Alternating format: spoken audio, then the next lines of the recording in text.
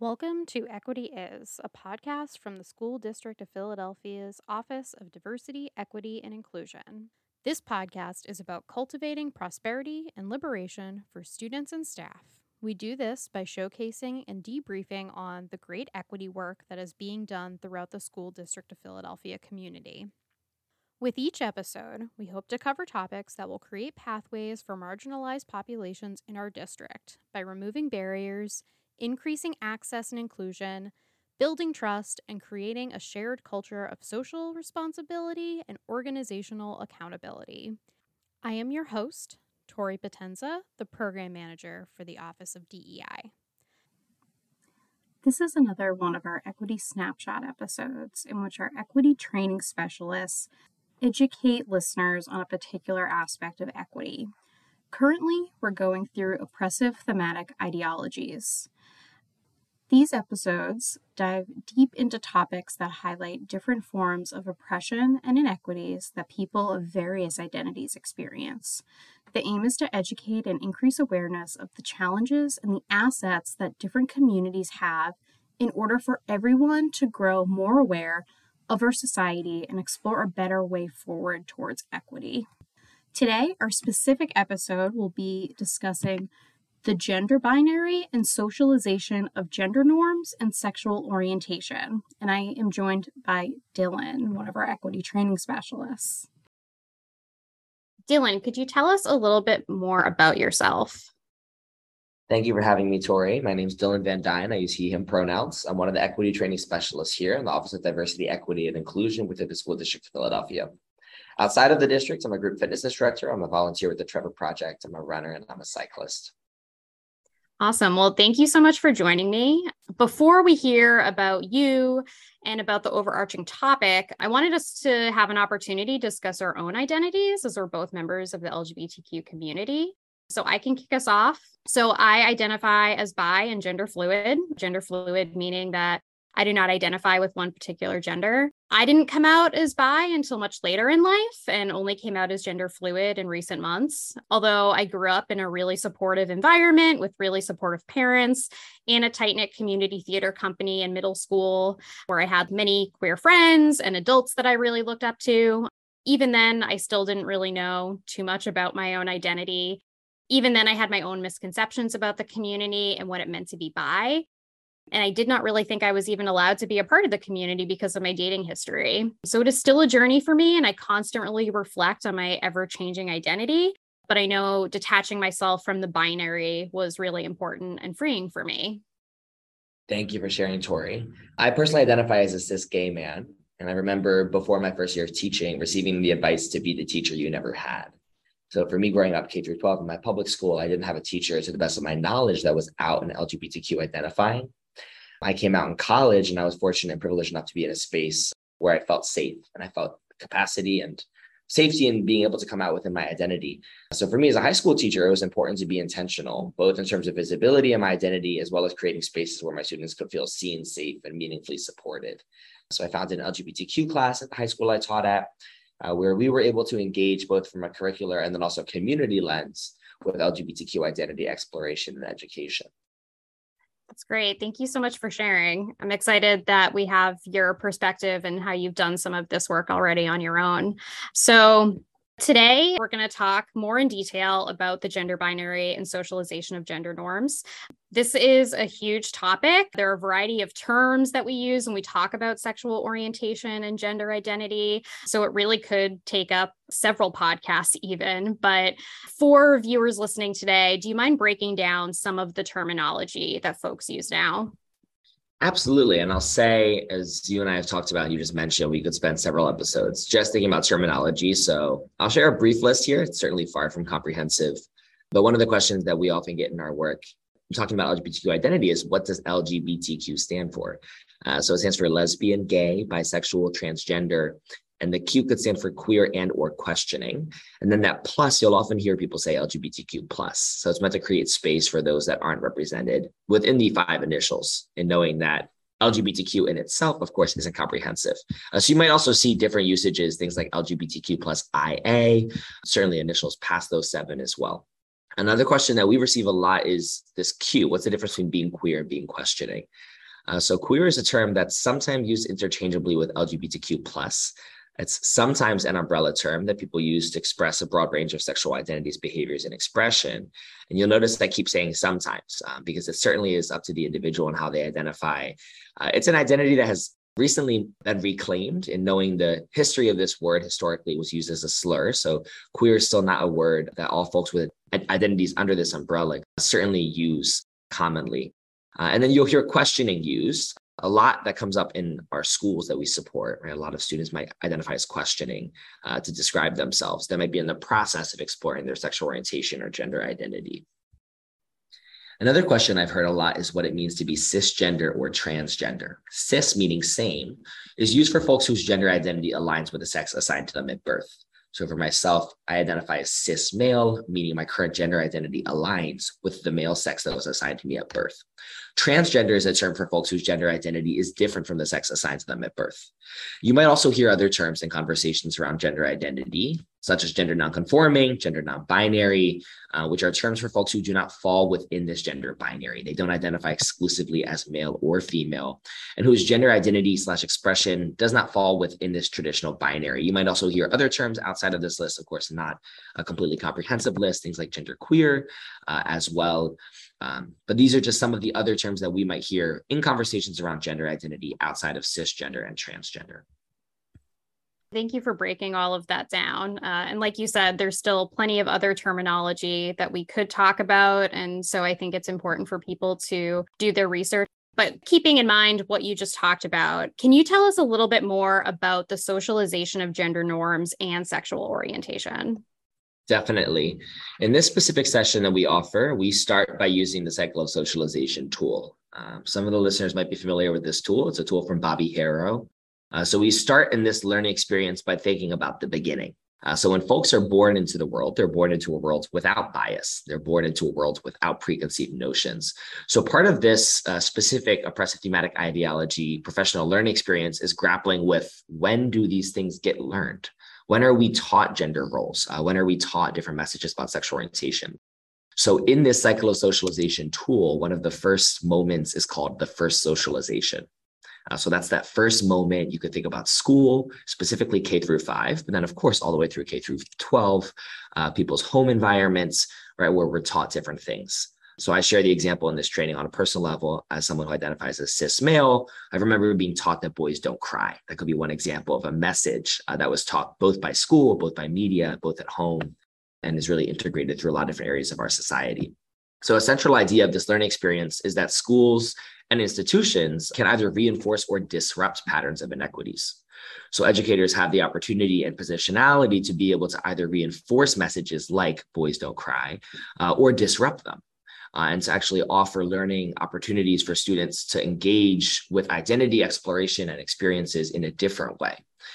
So I think in that way, it's a really exciting time to be in a space where many of these conversations around gender identity and sexual orientation are on the forefront of the educational space. So part of this looks like unlearning things that we as folks in education also learned when we were young, to be engaging with students. Of course, some of that looks like doing our own unlearning. I know that's unlearning that I do every day. And then we as educators and people who are working in education more broadly have a variety of avenues that we can really have this disruption, so to speak. So we could do this through classroom cultures. We could think about visual elements, curricula, instructional practices, the language that we use, such as being more inclusive with our language, gender inclusive language, moving away from language like boys and girls, using language like folks, using language like y'all. And then also by creating spaces for LGBTQ students. This might look like a GSA. The district has a wonderful partnership with Big Brothers Big Sisters that's been around for going on 4 years. So that GSA is an example of a space that employees within the district can create. So students feel safe and they have the opportunity to connect with other people that share similar identities as them. Thank you so much for bringing all of that up. And I'm glad you brought up the unlearning part as a really important step in this process too. So going a little deeper, when we are discussing oppressive thematic ideologies, there are a lot of misconceptions about the LGBTQ community that come up. What are these misconceptions and how can they be harmful to the community? Additionally, how do we see them resonate in the district and Philadelphia community at large? Absolutely. I'll share here. This will be a brief list, certainly not comprehensive. The list goes on and on. But as many of folks listening to this episode are aware, LGBTQ youth across the country are under attack right now in a lot of these different misconceptions that are also perpetuated through the media. And certainly in the political scene. So we see one common misconception is that sex and gender are the same thing. So sex, as I mentioned earlier, is a biological sex that's assigned at birth. So some folks could identify with the same sex. I shared the example earlier, identify as cis male. I identify with a gender identity that does align with the sex I was assigned at birth. Certainly, many folks do not. We have many students within our district who identify as either transgender or gender fluid, gender nonconforming, gender non-binary.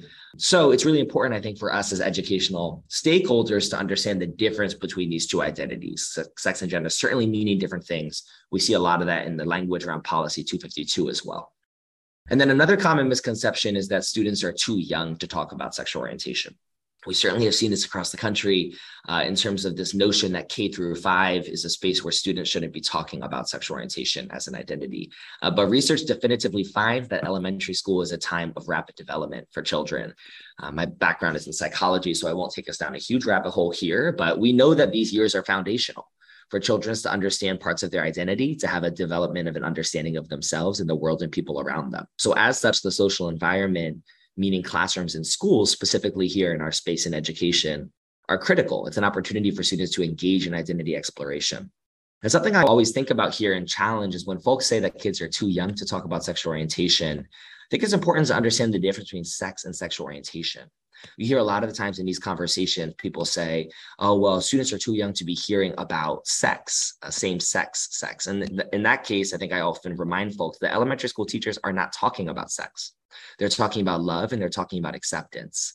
So thinking about the difference between sexual orientation as an identity and the physical act of sex, and reminding folks that elementary school teachers and teachers more broadly don't use adult language when talking about sexual orientation. Rather, they're implementing different tools. It could be curriculum, it could be instruction, to just introduce students to models of love and acceptance that exist in this world outside of the heterosexual nuclear family. Thank you so much for bringing up some of those different misconceptions and also refocusing on what is actually happening within the classroom and teaching. So we've talked about the makeup of the community, at least some of the makeup of the community, some of the misconceptions and ideologies that come along with it. What are some actionable steps and resources that people can look to for more information? Absolutely. There are a lot of organizations that are doing really incredible work. I'm going to highlight one that I volunteer with. I volunteer with the Trevor Project for the last 2 years. I am going to provide a trigger warning right now on the podcast because I'm going to talk about some of the work the Trevor Project does, which is directly related to mental health and suicide as well for LGBTQ youth. So I just want to uplift the Trevor Project. They do a lot of support that looks like counseling. That could be online. It could be on the phone. And they also do a lot of work in terms of just data collection and community advocacy. So as I mentioned earlier, LGBTQ youth are under attack and they're also in crisis across the country right now. So the Trevor Project highlights every year in a national survey some of this data. And I'll share just some really important kind of high leverage recaps of the most recent 2022 data survey. 45% of LGBTQ youth in the year 2020-21 seriously attempted considering suicide, including more than half of transgender and non-binary youth. We also see that 14% of LGBTQ youth attempted suicide in the past year, including nearly 1 in 5 transgender and non-binary youth. However, LGBTQ youth who found their school to be LGBTQ affirming reported lower rates of attempting suicide. So we hear these staggering statistics. I want to just create some space for folks listening to kind of take that in, to take a breath with me, and to also think about that last line, that LGBTQ youth who found their school to be LGBTQ affirming reported lower rates of attempting suicide. So I call that to attention in terms of reminding us as folks in education and outside of education, the unique positionality and power that educational stakeholders have to be affirming and to be supportive of LGBTQ youth. We also see mental health statistics that I'm sure many are aware of for LGBTQ youth are higher than they've ever been in terms of rates of anxiety and depression. 73% and 58% of LGBTQ youth respectively reported experiencing symptoms of anxiety and depression in the past year. And we see only 55% of LGBTQ youth across the country identified schools as LGBTQ affirming spaces. So I'm happy to share Then Montreal Duckett and his office is doing a lot of really great work within this district. There's almost 40 schools that have GSAs within the school district of Philadelphia, about half high school, about half middle school. But how can we across the country and within the district here as well create more LGBTQ affirming spaces looking like GSAs, and then also more broadly, right, past GSAs throughout all halls of the building. And then I'll also call attention to some of the actionable steps and resources people can look to. There's really great work being done by GLESSON. Educators have a lot of different tools that they can use through GLESSON. They have different toolkits and different guides. And then there's a lot of different organizations that I'll highlight at the end of this podcast here in Philadelphia that are doing impactful work as well. Thank you so much for talking about that really important intersection as well of LGBTQ communities, youth, and mental health and mental illness. So to round out our conversation on a more positive note, this episode is going to be coming out during LGBTQ History Month. So what are some ways we can recognize and celebrate the LGBTQ communities in Philadelphia? Yes, again, people are going to be tired of me saying this, but not a comprehensive list, a brief list with the time that we have. I'll highlight some. So the LGBTQ program through Big Brothers Big Sisters, Montreal Duckett, like I mentioned earlier, has done a lot of really incredible work in involving GSAs within the district. And the Big Brothers Big Sisters partnership is something that continues to grow. So there's 40 different schools that have GSAs, and there's also a district-wide GSA as well. So for folks listening, if you work within the district and you'd like to start a GSA, please reach out to Montreal and think about what that pathway might look like for your school. Within the district, there's a lot of different offices and community centers that are doing really impactful work. So we could think about the City of Philadelphia Office of LGBT Affairs, the William White Community Center, the Attic Center, the Mazzoni Center, the list goes on and on. And one organization that does really impactful work nationwide is ACLU. There's a chapter here in Pennsylvania that's fighting for LGBTQ rights, certainly with an important election coming up as well. And then you think about organizations like PFLAG, GLAD, Human Rights Campaign that are more nationally oriented, but PFLAG having a chapter here in Philadelphia too. One further learning resource I want to uplift is the Teaching Tolerance Guide. There's a guide, if you just Google it, Teaching Tolerance Guide, that has best practices for serving LGBTQ students. So both for folks working in education and more broadly, I found it really impactful to read through some of the resources that they provide as well. Thank you for all of those resources. I also want to make sure that I mention that these resources will be linked in the show notes to the podcast. So if people do want to listen to this and then explore some of these like web pages and different spaces, I'll make sure that there are links for all of those. I also just want to add that as someone with a history background, remembering that this is LGBTQ History Month, it's really important to reflect on the history and how it relates to where we are today. So looking at the history of a lot of LGBTQ related legislation, especially in relation to a lot of the anti-LGBTQ legislation that's happening now, things like the Stonewall riots, those are important pieces of LGBTQ history. Researching historical figures as well, people from James Baldwin to Marsha P. Johnson to Oscar Wilde, Alan Turing, there are so many. And then talking about present day figures as well, we also have a lot of local figures in Philadelphia that are doing a lot of great work. People like Pennsylvania State Representative Brian Sims, Stephanie Haynes, the executive director at Philadelphia Family Pride, as well as Rue Landau, director of law and policy at the Philadelphia Bar Association. So there are so many people, organization, businesses, history, so many things to research. So there are a lot of great resources for people that want to learn more. And then I will also mention that during LGBTQ History Month is National Coming Out Day, and it is October 11th. So it's also a really great time to reflect on how we can be supportive to those who do want to come out and reach out and also show that love and support that they really need at that time. So that brings us to the end for the most part. Are there any events, trainings, anything going on that you would like to speak to, Dylan? Absolutely. So here within the district, two that I'll highlight for our district employees is Tune Up Tuesdays, you're likely familiar with. There are two different Tune Up Tuesdays being offered in the month of October, refreshers on Policy 252, that I certainly want to highlight and I think are going to be very helpful for us all to be aware of this policy that already exists within our district. And then coming up on October 14th, there's a Hispanic LGBTQ intersectionality panel that'll be airing on Facebook Live. It's also going to be available to view on the DEI Office YouTube page. But I think it's a unique space and opportunity for us to really grapple with the intersection between Hispanic Latinx identity and LGBTQ identity. Of course, we could have a whole other podcast story talking about the intersection of LGBTQ gender identity and different racial communities. So I think this is a unique opportunity following Latinx Hispanic Heritage Month, moving into LGBTQ History Month, thinking about the intersection between those two identities. Yes, I'm very excited for all of these things coming up, and especially having these focuses more on intersectionality, I think is really important too. So thank you so much for an enlightening conversation. School District of Philadelphia staff should look forward to training opportunities with Dylan and the rest of our equity training specialists.